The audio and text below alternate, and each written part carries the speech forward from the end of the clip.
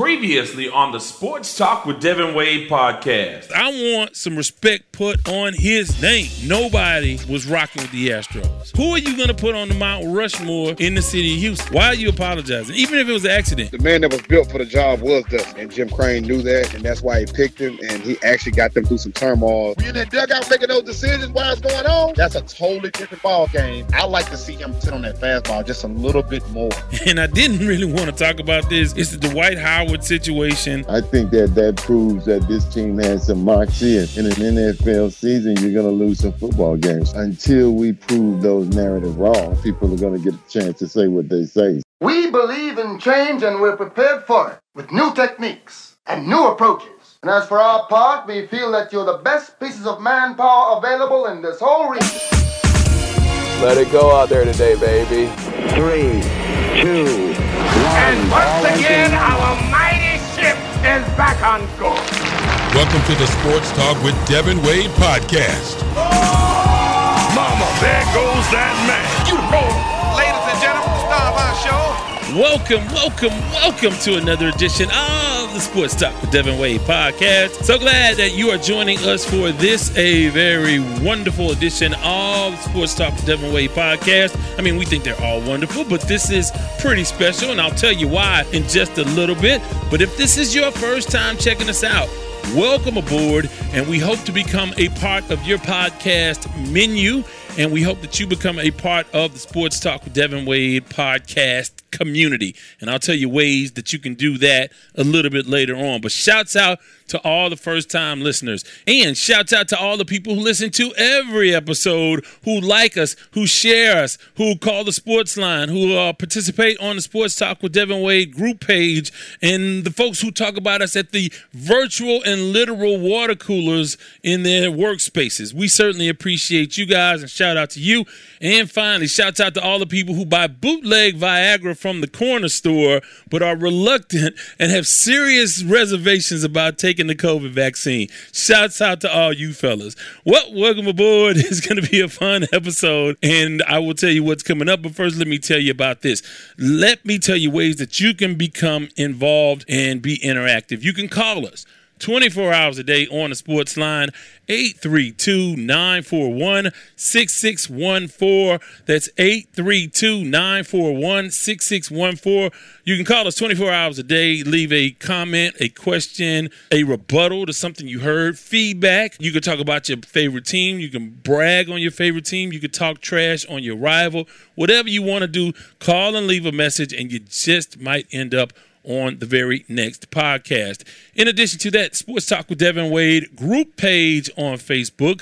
There you can see poll questions from time to time. People post every day. You can post about interesting stories, headlines about your team, whatever you want to talk about on that page, you certainly can.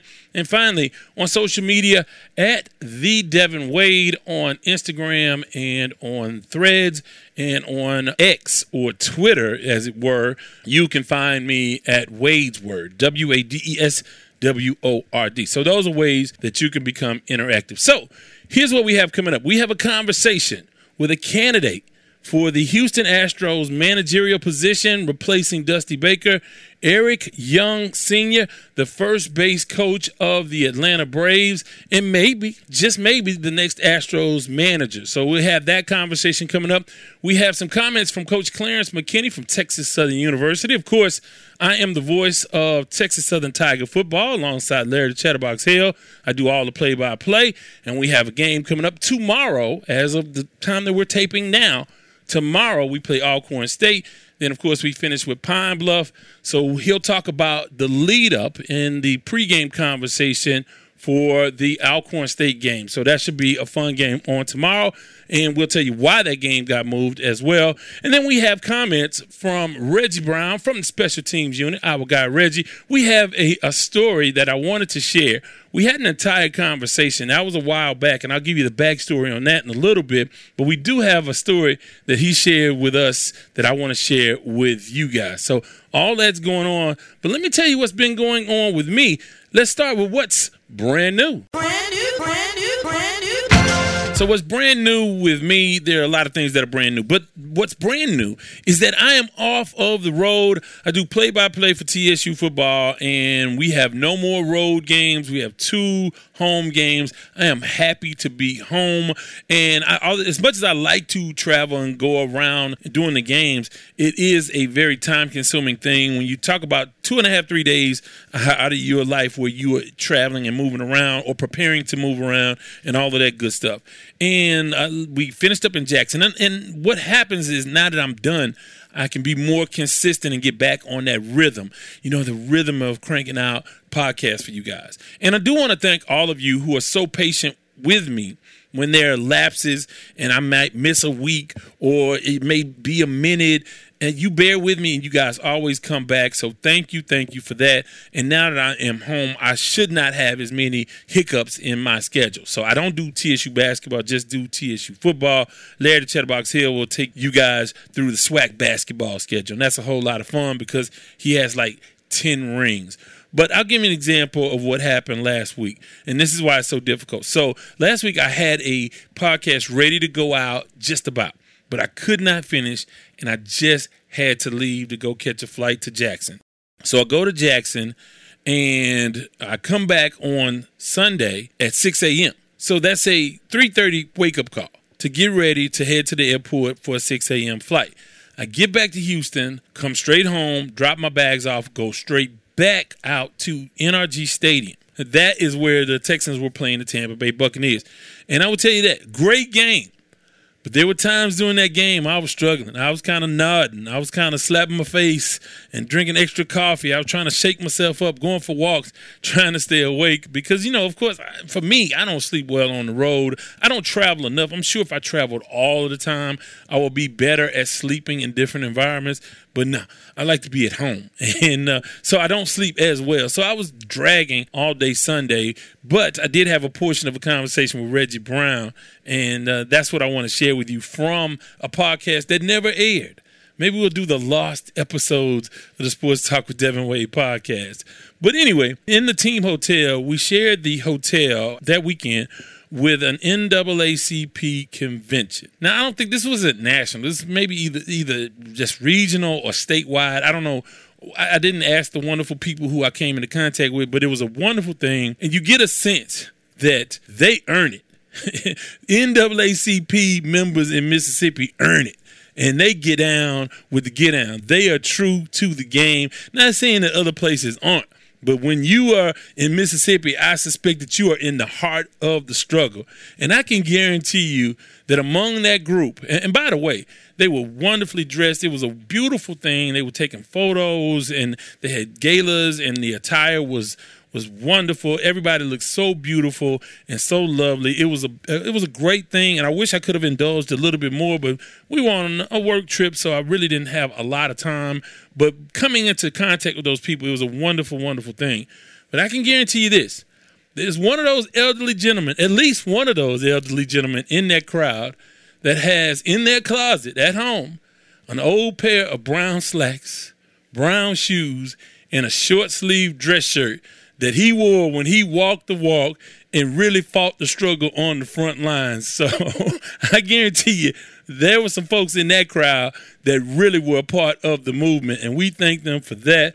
And it was beautiful to see that event and beautiful to just see how committed they were and what a wonderful event it was for them. So shouts out to the Mississippi NAACP.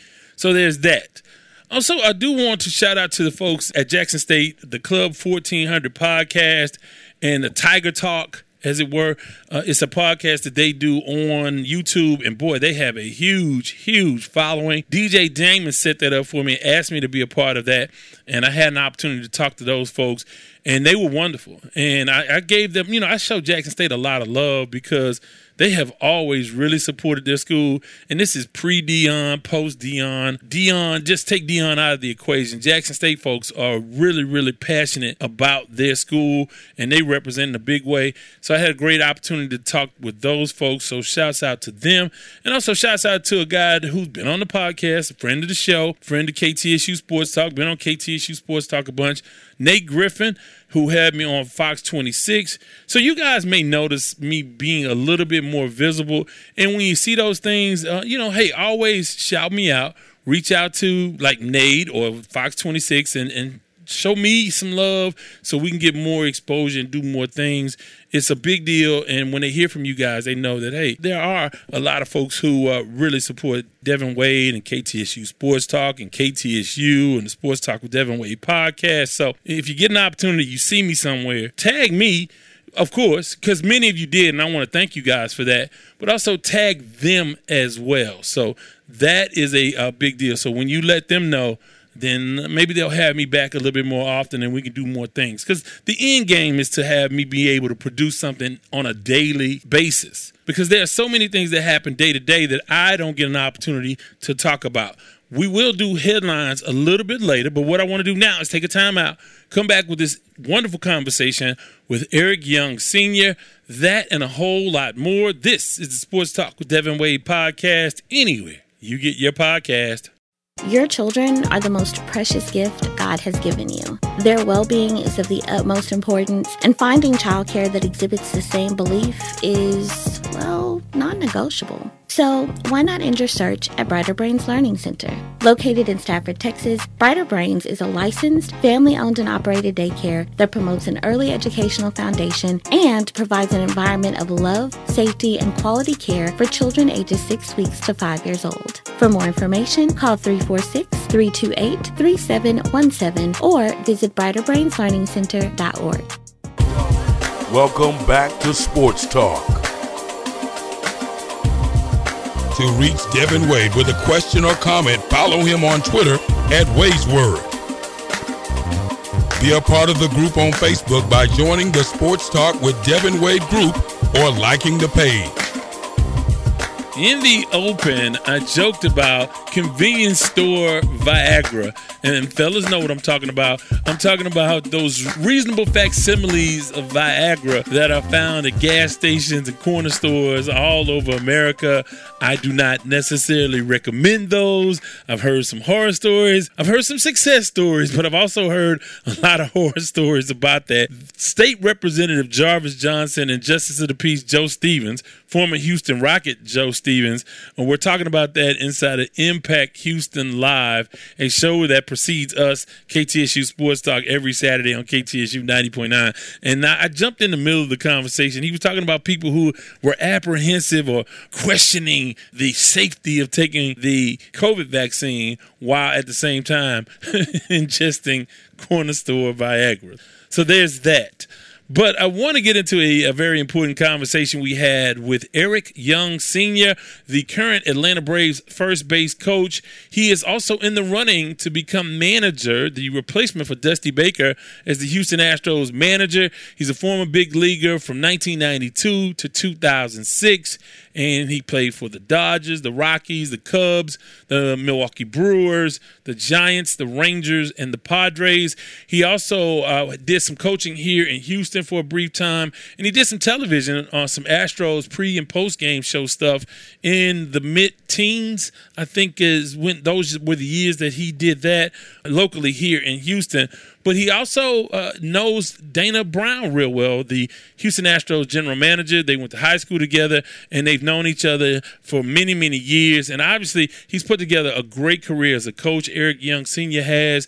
And I would imagine he will get an interview. Although there were 3 Atlanta Braves coaches rumored to be in the running, Ron Washington was one of those. He has gotten the Los Angeles Angels job, and now rumors are that Eric Young will join him in Los Angeles.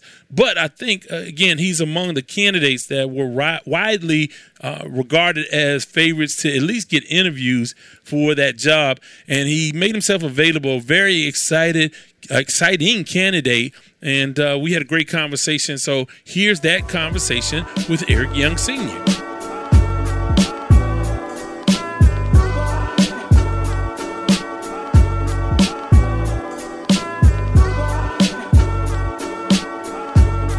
As promised, visiting now with Eric Young Sr., first base coach of the Atlanta Braves, potential manager for the Houston Astros. How are you this afternoon? Doing great. Thanks for having me on. I appreciate it. Well, we want to talk a little bit about the future, but before we get into that, obviously you guys had a tremendous season in Atlanta that came to an abrupt end. Let's talk a little bit about the regular season and all the success that team had all season long. Well, I tell you what, it was a very exciting season. Offensively, we shattered so many records, team-wise as well as Major League Baseball-wise, but we really had a lot of guys hit on all cylinders during the season. I mean, we were doing it with, basically a couple of starters out of our rotation, and guys were filling in, but the offense was the one that carried us, and we had Strider at the top. So things came together for us in the season, and like you said, abruptly just came to an end at first in that division round, but it was definitely a season to remember. Just a sort of general baseball question, because I've been hearing a lot of talk. A couple 100-win teams went out, and you guys, Baltimore, the Dodgers. Do you think something needs to be done with the baseball format? Because we're looking at the ratings of the World Series, not very good. Is this an issue for baseball? Is it just the way it goes some years? Well, Devin, I'm not gonna go that route, and I tell you why I'm not gonna go that route. Because then that would be making excuses for those teams that didn't advance. The Houston Astros were able to advance, and they had the same week off. So if one team made it through, then how can the other three complain or make excuses for not getting past that first round? And in October, when you get to that postseason, as I call it, the third season, it's the best team. It may not be the best team that wins, is the best team that's playing well at that time. So I'm not going to make excuses if they should change it or not. If that's the rules we're going to play by.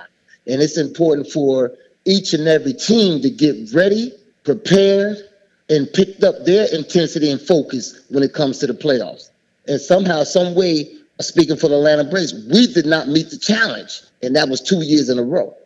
Well, like I said, you guys have had some success recently and the most prolific offense in all of baseball. But I want to talk about your connection to the Astros, because obviously you've been named by a number of credible sources as a candidate for the managerial position to take the spot of Dusty Baker, who retired. Talk a little bit about your ties to Houston. A lot of us already are familiar with you and your time here, but tell us a little bit about your ties to Houston. Well, first of all, my ties to Houston, I was living there for about 12 to 14 years. I had an opportunity to work in the organization as a roving base running outfield instructor. Came across the great Jose Altuve when he was in A-ball. So I had a chance to see him when he was a little pup, and had to say some reports on him. And then after 1 year coaching, I actually got a big league job with Arizona, so I had to leave. However, I came back in 2013, and I was doing the pre and post for the Astros. And at that time, I think I was ringing and singing the song of Bring Up Springtime in the Summer. I think I was pushing that back then with Springer. So I'm very familiar and have followed those guys, even though I went in another direction. So I've always followed Houston and always been fond of Houston, the city, as well, evident by the years I spent there. And then I'm a high school buddy of the general manager, Dana Brown. Now, I know before everybody said he's going to give it to his buddy because they're buddies. No. I'm asking for an interview, and then I present my case because some of the guys that are upstairs in the Astro organization are familiar with me and what I bring to the table anyway. And so I just want to make sure I'm able to clear the air and make sure, no, I want to become the next manager because I think I have the qualifications to do a great job and to keep it rolling in Houston as it's going. So I'm not coming to mess it up. I'm not coming for a security blanket because he's my, I'm coming because I feel like I'm ready, prepared, and anxious to make a big difference as a manager, as a leader. Yeah, and by all accounts, I mean, you made a huge impact everywhere you've been in the major leagues, and that's why you even considered a candidate because, like I said, you were his classmate, but there are a lot of classmates that know nothing about Major League Baseball, so that's not, that won't work. But the fact that you are qualified and really highly regarded by a lot of people gets your foot in the door from that perspective. When you look at Atlanta and Houston, what are some of the parallels you see in both of those teams? Well, first of all, you got to automatically go to the winning tradition that each team had established, especially in the last 7 to 8 years. The consistency of each squad being able to perform, and then each player, the players that you have on it, taking it to another level.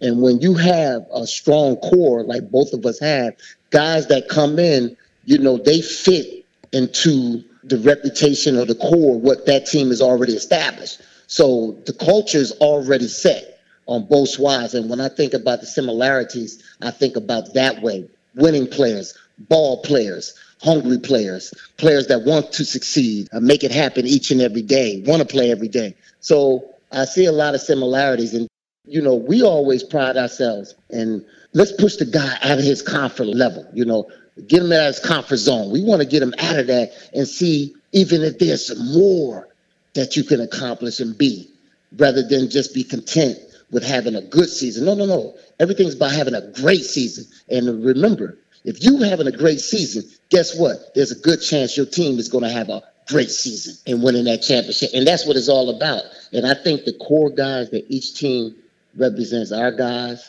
the guys here in Houston, they want to win it all. They're not satisfied in just getting to the playoffs. And when you got a group of individuals like that, the storm is still brewing. It's still brewing. They got a bad taste in their mouth. We have a bad taste. Houston got a bad taste. And you know what? It's only one goal, and that's to win a championship each and every year. And that's what I think when I think about both squads. That's what I think about as far as the similarities are concerned. When you go back to like 2013, when you were around the team doing post-game, pre-game, and doing some coaching, did you ever foresee this level of success for this long from this organization? Well, you didn't see it then, of course, because they were really struggling, and there was a lot of young players playing at the time. So you didn't actually see it, but I knew they were talented kids. But you never know how that talent is going to perform on the big league stage consistently, because it's hard to play this game each and every day and be an everyday player, as most of those guys were, those young players. So that's what you knew. They were good, but you didn't know how great they were going to be. Like, I knew Altuve can hit. I knew that. You saw that in the minor leagues. You know what I'm saying? So you know he was going to hit, but to the magnitude that he's been hitting and being consistent each and every year, we didn't know that. I'm not going to sit up and say, yeah, I do that. So you could see the potential, but you didn't know how it was going to materialize in the big leagues, how it was going to happen. But you knew the talent was there. Springer. I remember we had J.D. Martinez in the minor league, Altuve. Now you got a young Pena up, and I give the Astros credit, along with Dusty, of putting them in there last year. And what he becomes, the MVP of the World Series. So you have guys that have the potential, but you never know what that young talent is going to do once they get on the big stage, and also get on a team like the Astros that expect to win. You never know how that young player is going to react. But those guys have done a tremendous job, and when you get a taste of it, you already know what it takes to get there. You already know. And each year, whoever comes in, like I said, onto the team, they know it's all about winning the championship. It's all about getting to the playoffs, getting to that postseason, and succeeding in the postseason and winning that championship. And that's what these guys have done. And it's we've won 6 division titles consecutively here, but the Astros have been in the league championship series, the last 7? 7? Yeah, see? I was going to cut them short and say 5 or 6, but 7. Yeah. That's unbelievable. That's unbelievable. But you got a core that's been there each year of those 7 years. They've been there. So they know exactly what it takes. So I want to ask you about replacing a legend. Obviously, Dusty Baker is a Hall of Famer, and you're interested in succeeding him. But talk a little bit about trying to step into those cleats after such a stellar career on and off the field as a manager, surefire first ballot Hall of Famer as a manager. Talk a little bit about stepping into those cleats. Well, I have to say, first of all, I have so much respect for Dusty. Got a chance to really get to know him back in my playing days when he first started out as a manager. Knew a lot about him. We had a trip to Japan. We was on the Japan All-Star team at that time, and we went over to Japan, and we were sitting next to each other. and really got a chance to know him, pick his brain. And there was always acknowledgement before I let off each and every at bat. When we played them, if I let off the game, I would always acknowledge him because that was just I had for the man. And then you think about the things he does. Every player, I don't know about these players now, but I know every player back in the day wanted to play for Dusty Baker. And I'm sure the same is also with these players as well. So I'm just saying, I had a saying, I'll tell you a quick saying. I had a saying, if I'm half the man that Jackie Robinson was when I came over to Los Angeles Dodgers, having a number 21, which is half of 42, I said I would have a successful career. And I know if I have it on the field, it's going to be that way, even better off the field. Dusty Baker, following a legend like Dusty Baker, you have no choice but to uphold, maintain, and protect what he has established in the last 4 years, I do believe, with the Astros, 3 or 4 years with the Astros. But even as a man over his career, to see what he's done each and every stop he went to, he was a ball player, he was a winner. When he was a manager, he was a winner. And I tell you what, the toughest part, as bad as I wanted to ring, the toughest part was beating Dusty Baker in the Astros in 21. And I don't know if anybody ever remember the first game where I went over there before I ran to first base and gave him a big hug. And we held on to each other for about a minute. You know what I'm saying? That's the type of love I have for them and respect I have for Dusty Baker. And I tell you what, if given the opportunity, I'm going to uphold definitely what he got going on in Houston, for sure. Well, I want to ask you a little bit about diversity in managing. Obviously, not a lot of African-American representation on that level. How important is it? Because you come from an era, and in the era that preceded you, where it was so much more African-American participation. How important is it to have African-American managers in the major leagues? Well, I think it's very important because, first of all, we give little kids the admiration and for those individuals to look up to us that it can be done. So it's not just about me. If I'm a manager, it's about those little black kids that's in my hood or where I'm from, my hometown, or even in Houston. They see a black manager and the players see a black manager, a person that can lead and lead successfully, then I think that's a tribute to everybody. That's to everybody that ever have aspirations of being a manager. So I'm not just carrying a torch for myself. I will be carrying a torch for a lot of people. And I don't have no problem doing that. But the main thing is I want to do it and do it well. I don't want to just say I'm the manager of the Houston Astros and I don't succeed and put forth the best effort ever and keep maintaining the success they have there. I got to keep it going and do better. That's what I think about. I don't think about just maintain. I got to do better. And we all know what better is. That's just winning some championships. So I want to ask you, going back to your relationship with Dana Brown, you guys, high school buddies, went to the same high school. Talk a little bit about him as the man and what was it like going to school and being around him in high school? Well, I tell you, we were buddies and hanging out all the time, playing all the sports together and everything. And I used to actually, Dana was a great pitcher. People don't know that. He was a great pitcher coming up, and I had the privilege of catching him. I was a catcher back in the day. Don't look at my size. I know you're saying, you're too little. You're too short. But I was a catcher. I will put on that equipment to catch him. But anyway, so we came up, we were very competitive. Everybody was competitive in our group. We were pushing each other. I remember when we were seniors, we won a state championship, and we were pushing each other in practice, which made the game easy for us. But always, Dana was that one that we all said going to be the baseball man. Because I went to school on a football scholarship, so at Rutgers University. So Dana was the baseball man growing up. We all knew that. And, Dana used to, people don't know, he used to shovel snow. We from Jersey, so we used to shovel that snow. He used to be out there playing baseball. So we know he was very dedicated, but he was a dedicated athlete, dedicated to his friends, dedicated to being a family man. His family is great. His wife's family is great. I grew up with both of them. Cassandra as well. Cassandra Brown as well. You know what I'm saying? Her maiden name.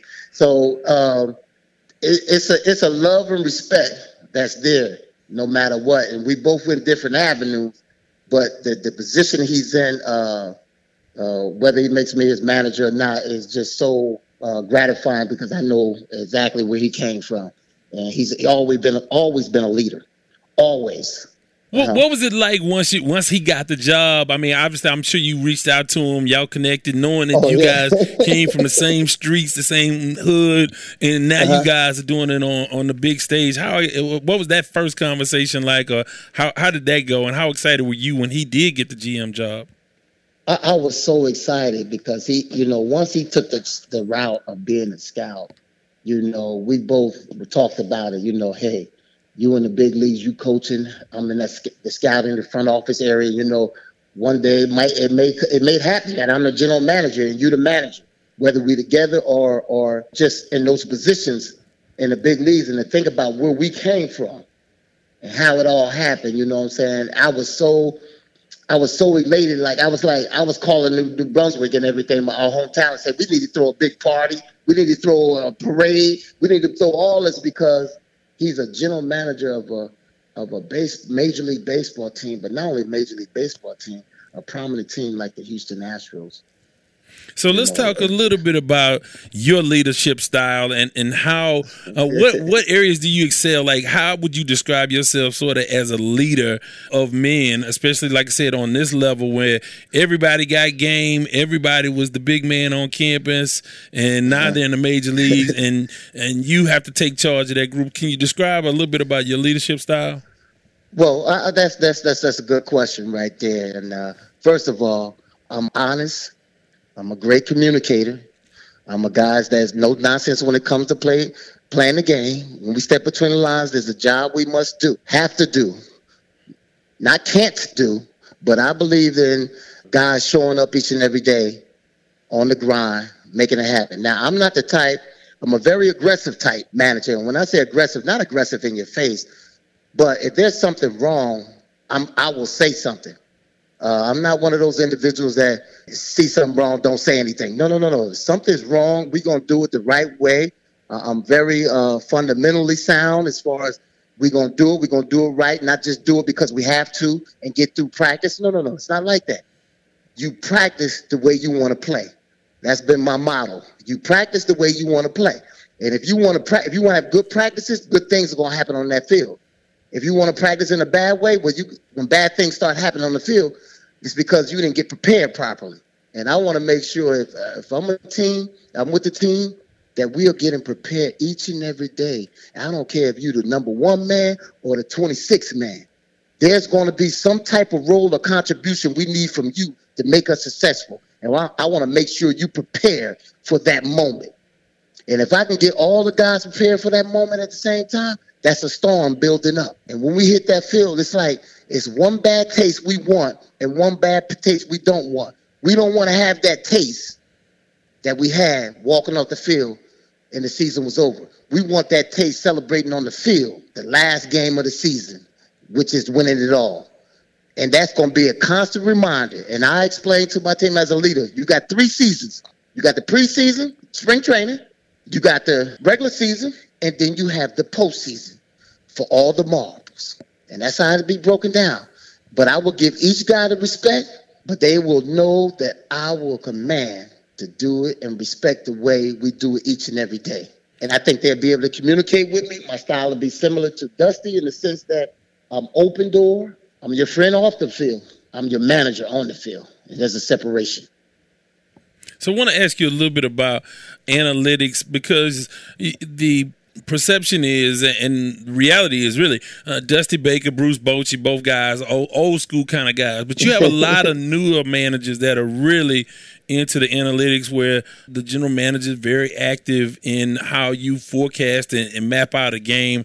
Where do you fall on because I know no matter who you are, analytics are going to be a part of baseball because they are valuable tools, but where do you fall with the use of analytics as opposed to going with your gut sometimes like a Bruce Bochy or a Dusty Baker?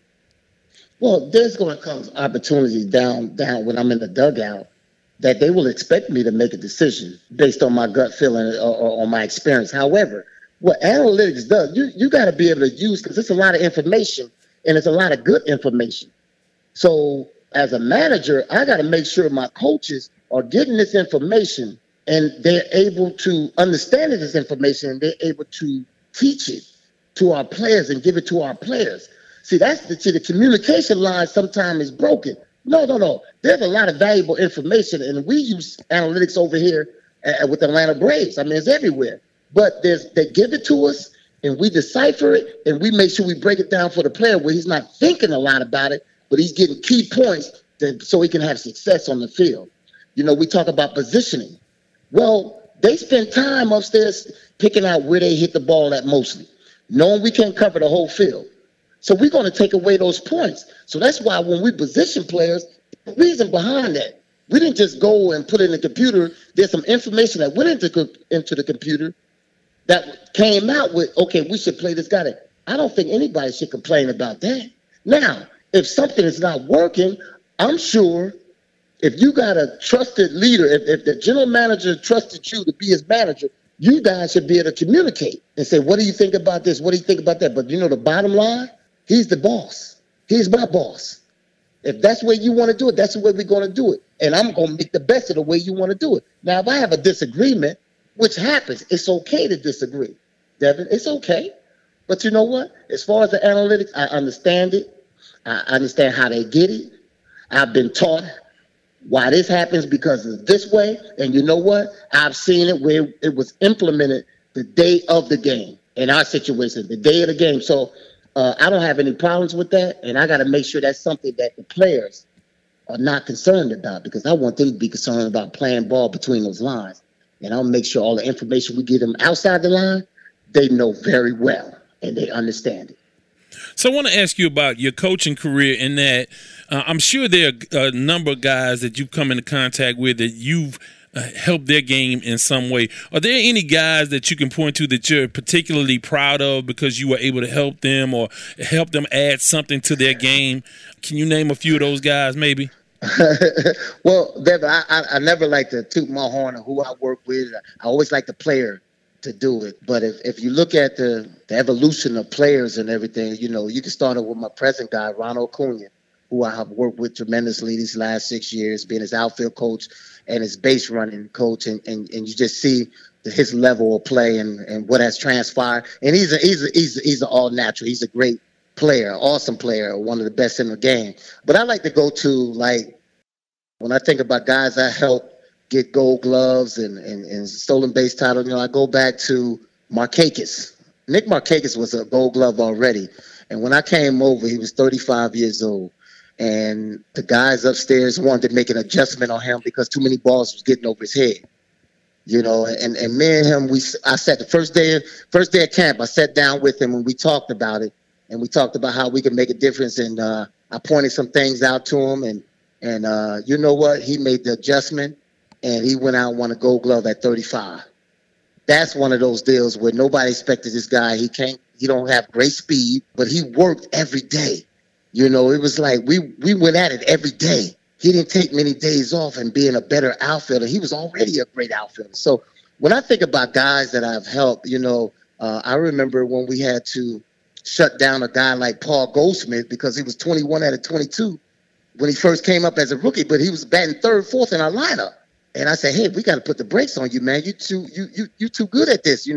That's what I was told to do. I had to tell him that. But when I think about guys, I was there when Justin Upton had a great year in Arizona. And I'm talking about really outfielders that really had great seasons. So I don't like to take credit for that. That's not my style. I like the players. If the players felt like I helped them and made a difference in their season, I want them to say it. I don't want to be the one that's out there trying to toot my horn about who I helped and who I didn't help, because you have some of those you don't reach. Now, we have guys like that, too. So, I'm anxious to see how Michael Harris does, in teaching. He's still young, and he's learning some things, and he can be even better than what he is. And so I'm anxious for that to happen once he gains a little bit more experience. But when you take a guy like, I don't know, Chas McCormick, he got a lot of talent. Tucker is really good.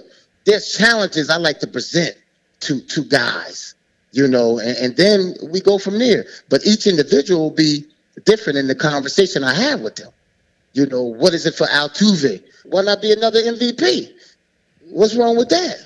Right. Because he's capable of doing that.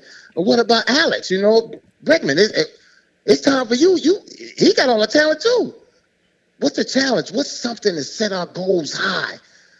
and let's go together and reach it. That's my attitude. I ain't trying to present something to you that I don't think you can reach. And I know you know you're good enough that you can reach it. So I definitely want to be that type of manager that push guys in the positive light of making them better than what they already are. And if I'm doing that, success will come not only to them, but to the team. And that's what the bottom line is. It's nothing better. And I tell you, every player that won, or coach that won, nothing better than pouring that champagne, knowing you're about to get a big ring. Well, nothing better. Couple more things before we let you get out of here. The bases, obviously baseball wants more action on the base pads, and some of the new rules that have been implemented enhance that. Talk a little bit about the run game and the bigger bases and not being able to toss over multiple times. Talk a little bit about that change in baseball and what could that do for a team like the Astros? Well, I tell you, first of all, can I come back? Can I come back and play? I could be a pinch runner. Let me just be a pinch runner.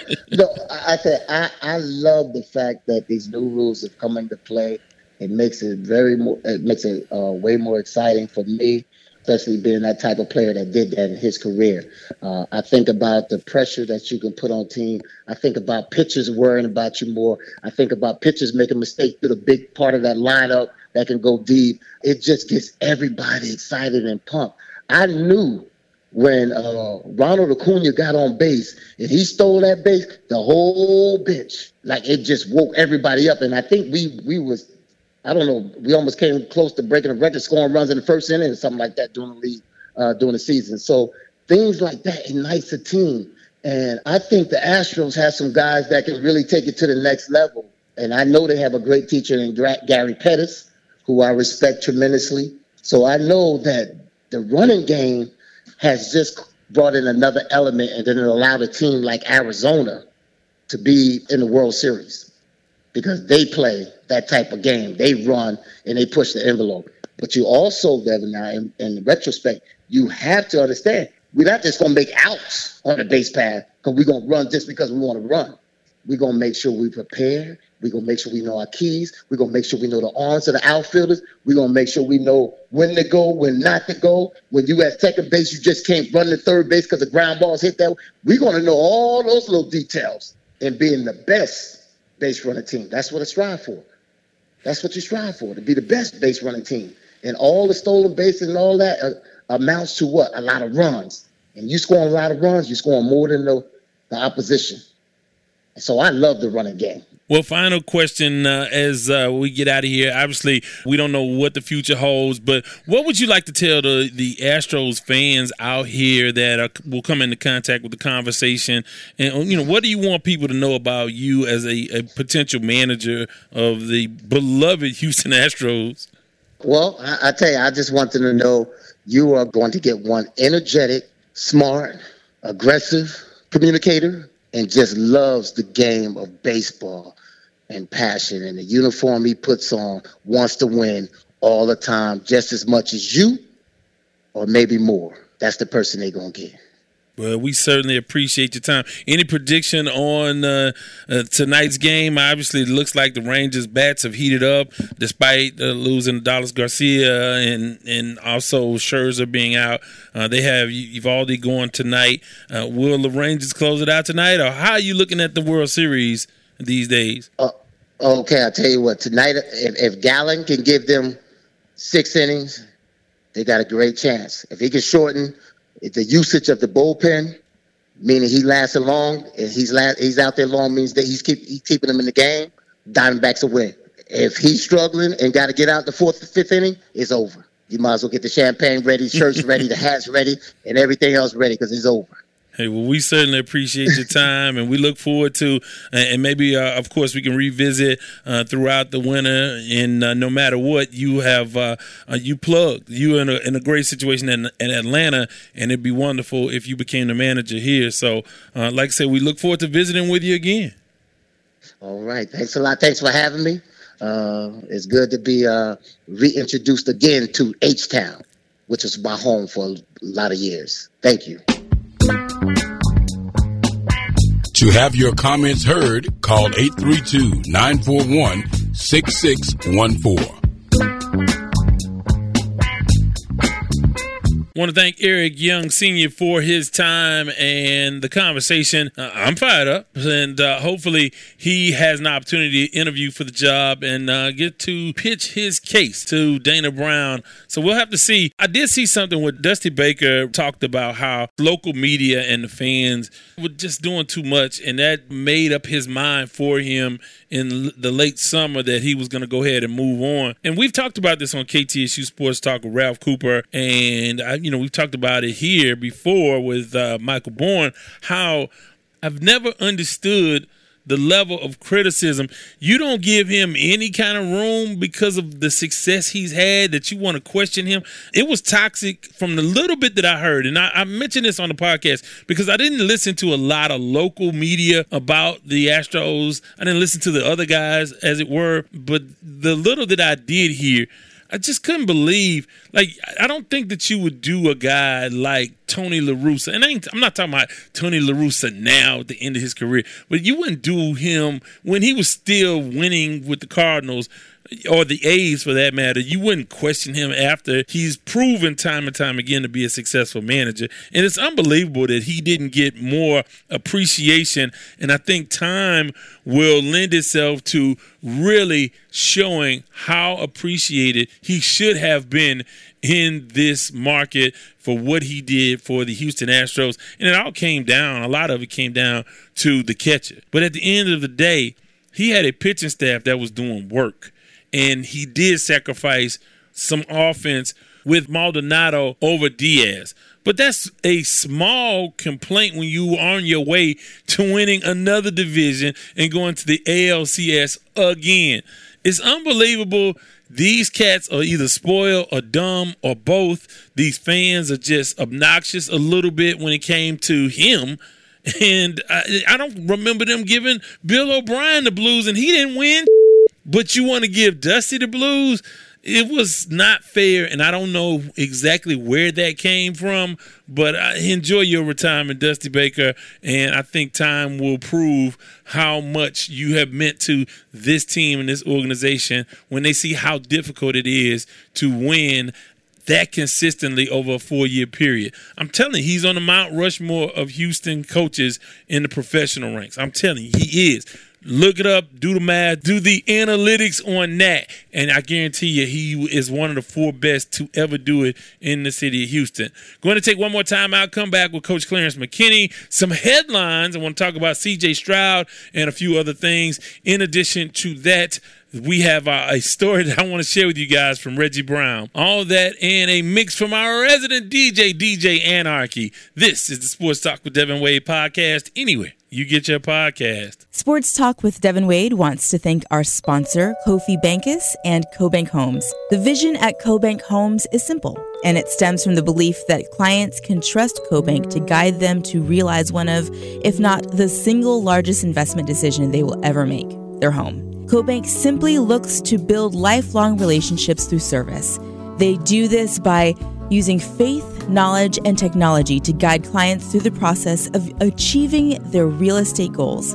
Be it buying, selling, or investing in real estate, contact Kofi at 832-757-7950. That's 832-757-7950. CoBank Homes through Keller Williams.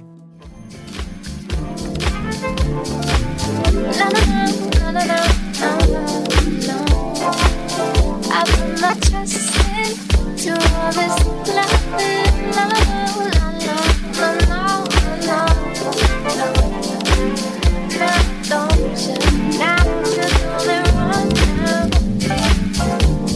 I'm finally back now. I'm taking my sweet time. So don't you do me wrong. Don't.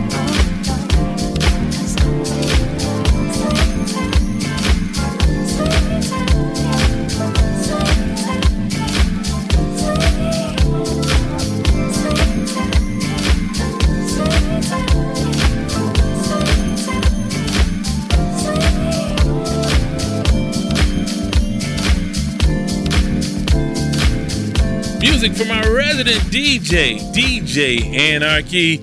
And if you are a fledgling artist or DJ, if you make music and you want your music heard by the thousands of folks who come into contact with our podcast, just simply email us, music@wadeswordproductions.com, music@wadeswordproductions.com. Give us permission, and we'll play a portion at the halfway point and an extended portion or an entire track at the end of the episode. But definitely, DJ Anarchy is DJ One. That's our guy. That's our resident DJ on the podcast. I do want to talk about CJ Stroud a little bit. I'm not going to do full-fledged headlines because we have some more good stuff coming up for you. But let me say this about CJ Stroud. I never miss an opportunity to admit that I was wrong. And I was wrong about CJ Stroud, at least to some degree, because I just sort of dismissed him. I thought, man, you didn't need to take CJ Stroud. You take Will Anderson and then get Anthony Richardson a few picks back. Well, it turns out they got the second and third pick and then got Anderson and CJ Stroud. Richardson, I still think is going to be special, but he's out for the year because of injury. And Bryce Young in Carolina is in a tougher situation than I think CJ Stroud is in. But there are primarily three reasons why I kind of was dismissive of C.J. Stroud. First and foremost, I did not watch a lot of C.J. Stroud in college. And the reason why I always temper my judgment of those guys, because when you're at Ohio State and Alabama and the big schools, the best schools, you're surrounded by the best at every position. Sometimes that means that, hey, you thrive on having all that talent around you, and sometimes you're the best also at your position. But also, Ohio State has never produced a quality quarterback. Now, the jury is still out on Justin Fields. Looks like they're going to try to move on from him and get Caleb Williams next year. Looks like. But going back to Art Schlichter, they've not had a good quarterback come out of Ohio State. Now, I know that doesn't mean anything as it pertains to his skill set and his abilities, but also when I saw him up close, not only did he, not to say that I thought he was never going to be anything, but he just did not look NFL ready going into this season. Now, it was a small sample size. It was 2 or 3 practices and camps and preseason games where he was really learning. He was checking down a lot. He looked overwhelmed. When I saw him in practice, he was throwing interceptions, a lot of them. He did not look good. He looked overwhelmed. And I go back and I listen to comments that D'Amico Ryans, head coach D'Amico Ryans, talked about. And he said, hey, he's not making the same mistake twice. He's learning. He's getting better at the little things every day. And a lot of that is coach speak, but it was true in his case.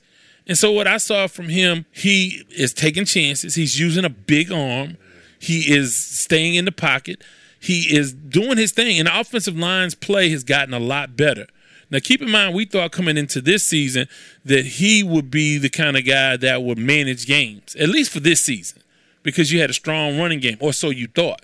Now with Dameon Pierce out and just the inability to run the football at all, they're dependent on C.J. Stroud more than they should be, and he doesn't have a number one receiver. Now, Dalton Schultz is really coming to life for him, and Tank Dell, who had a concussion, missed a game or two, he came to life, and this week they go to Cincinnati. We'll have to see what happens there, but I will say this.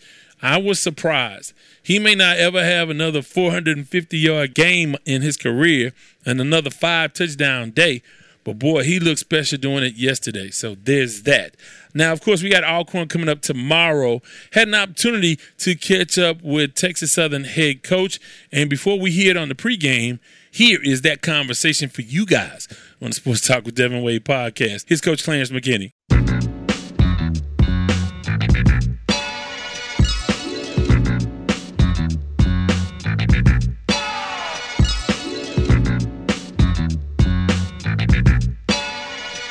Visiting with Coach Clarence McKinney. Coach, the comeback fell a little bit short, but looking back at that game, can we talk a little bit about that pass completed by Jace Wilson and what that does for his confidence and for the team's confidence in him moving forward, that he was able to make that touchdown throw at a very crucial time at the end of that game?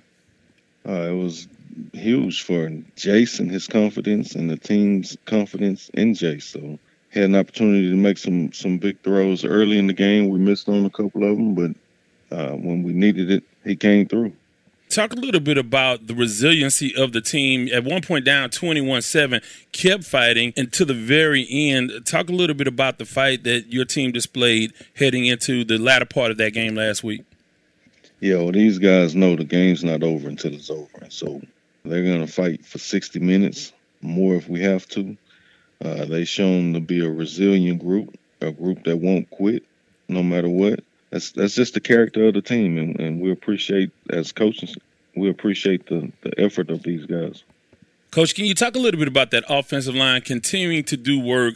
A guy, Ladarius Owens, helped him get another 100-yard afternoon. They seem to be playing as well as they have all season long. Can you mention a few of those guys that are doing work on that offensive line?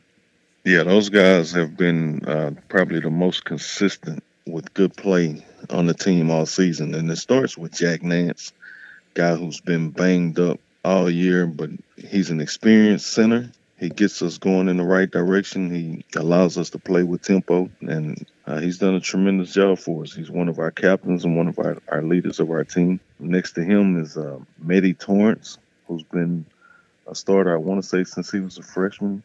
And playing next to Jack, those guys have a great relationship. They have a great feel for each other when it comes to double teams and them executing their assignments. And then the old man of the group is Aiden Hemphill, our left tackle, guy who's been around a while, plays some ball, very athletic, can play up in any position up and down the line. But he plays left tackle for us, and he protects Jace and protects our quarterback. And sticking with the theme of in the trenches, on that defensive front, those guys seem to be really playing well. Can you talk about their performance last week and for the latter part of the season, how well they played? Yeah, that group has really stepped up the last 3-4 games and played really well. Vera Montez Pippins, who's the leader of the group. And you got a guy like Elias Noel, Mike Akins, just to name a few. Those guys have really stepped up and allowed our defense to play at a higher level. Well, Coach, this week you played against Alcorn State, and the game was moved because of no fault of your own, the Dynamo going in the playoffs. So the game was moved to Sunday. What does that do for the rhythm and the pace and having that extra day? What does that do for your team? Doesn't do a whole lot. Doesn't change a whole lot. I don't know if you know, but the NCAA doesn't allow us to have athletic activities on Election Day. So we didn't do anything on Tuesday, which just bumped the week into a regular week for us. And so what it does do is it affects the following week, where it takes away a day of preparation. Well, Coach, you're looking at the Braves, a team that you went on the road and defeated last season. They're coming off a big win. What do you see when you look at the film at Alcorn State? Another really, really good team. It's the reason why they're ahead of the standings on the SWAC West side. Quarterback's playing extremely great. Running backs is dynamic. The defense is I want to say, ranked number one in the SWAC at this moment. They've created a lot of turnovers. They get after you defensively.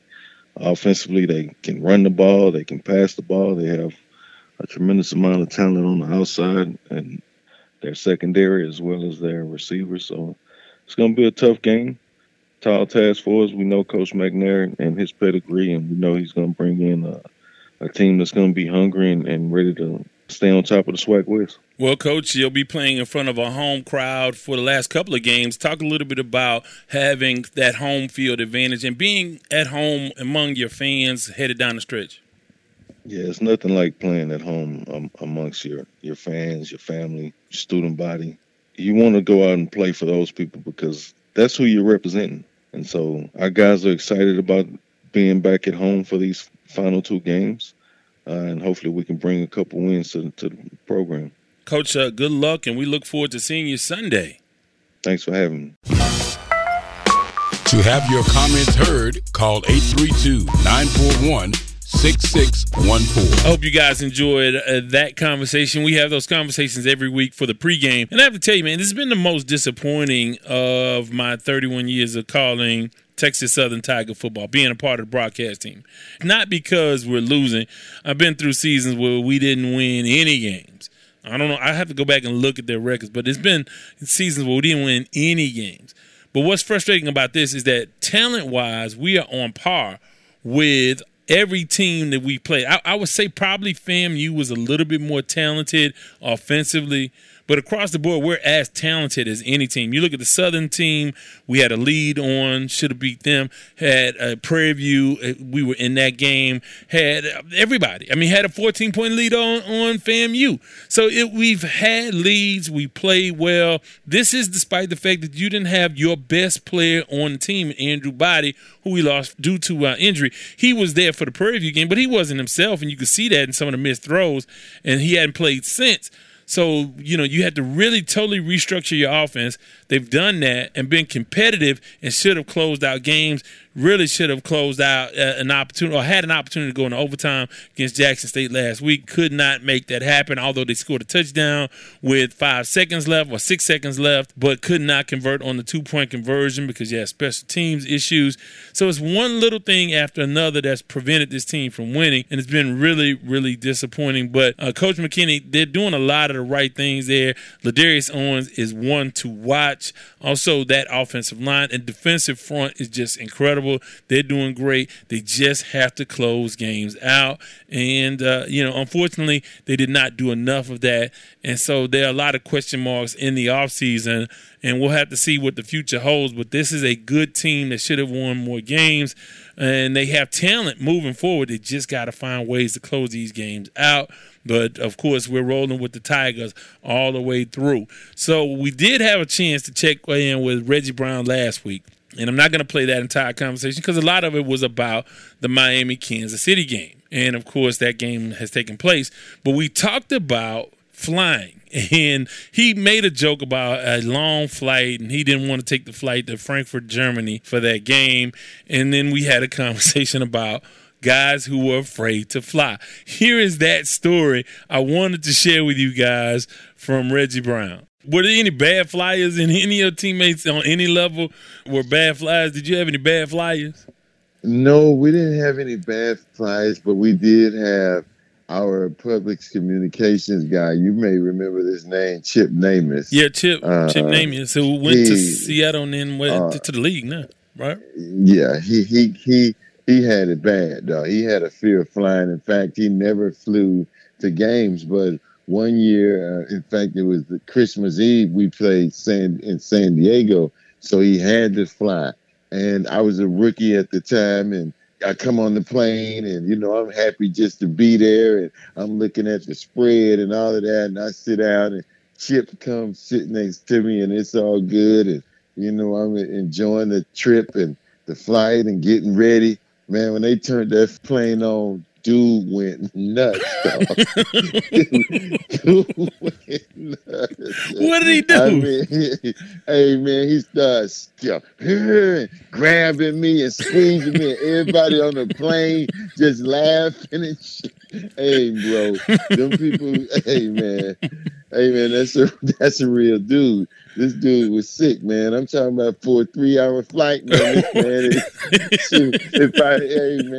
If I had to play, I wouldn't have been able to, dog. Man, it was brutal. It was brutal, bro. So what happened when you landed? How was he when y'all landed?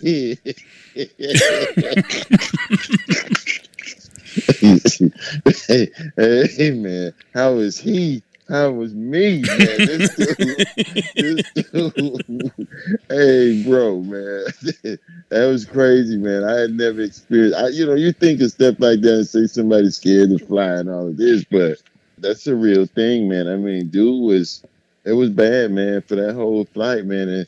And the fortunate thing is he drove back. Because we were playing on the Saturday, the Christmas Eve, I guess it wasn't enough time for him to drive or whatever the case was, for some reason why he couldn't drive. But, man, that was bad, bro. Brutal. Yeah, I was going to ask about the return seating arrangement, but obviously, like I said, maybe you got stuck with him because you were young, a rookie in the league. Or whatever. Most definitely, man. But, I guess everybody knew, so when he started, man, the plane just erupted, man, and I'm trying to get away. I'm from Miami, man. Get yours off me. What you doing, bro? Right. Yeah, well, that's funny, man. But man, it's all good. I thought that was worth sharing. Hopefully you enjoyed it as much. And you don't have to know Chip Namias. And I don't think he went to Seattle. I think he went straight to the NFL, as I recall. But he was the first guy that I remember in media relations when I started covering the Oilers way back in the day. So I don't know where I saw him a few years ago. Haywood Jeffries had a party, and he was there for Super Bowl. I believe that's what it was for. And he was down here for that. That's the last time I saw Chip. I didn't know him like that. Obviously he knew my name and knew who I was, but we weren't boys. But yeah, it was a funny story whether you knew Chip or not. Getting out of here, but before I let go, hey, want to thank Eric Young Sr., want to thank Coach Clarence McKinney, Reggie Brown, DJ Anarchy, want to thank Brighter Brains and CoBank Homes. Want to remind you guys that if you want to be interactive, we want you to call us, 832-941-6614 on the sports line. In addition to that, we want you to join the Sports Talk with Devin Wade group page on Facebook. Look at the webpage, wadeswordproductions.com. Also on social media, on Threads and Instagram at the Devin Wade. Please follow me and send some love to anybody who gives me attention, whether it's Fox 26, Nate Griffin, or some of the podcasts I appear on. If you see me out there, shout out to not only me, but to the folks who invited me on as guests, and of course on Twitter or X at Wade's Word. And if you can't remember any of that, please remember these 4 things. Number 1, I don't do no favors after 6 o'clock in the evening. 2, I ain't got no money. 3, I'm not harboring any fugitives from justice. And 4, bye. This has been the Sports Talk with Devin Wade podcast. Remember, you can follow him on Twitter at Wade's Word. Thank you for listening.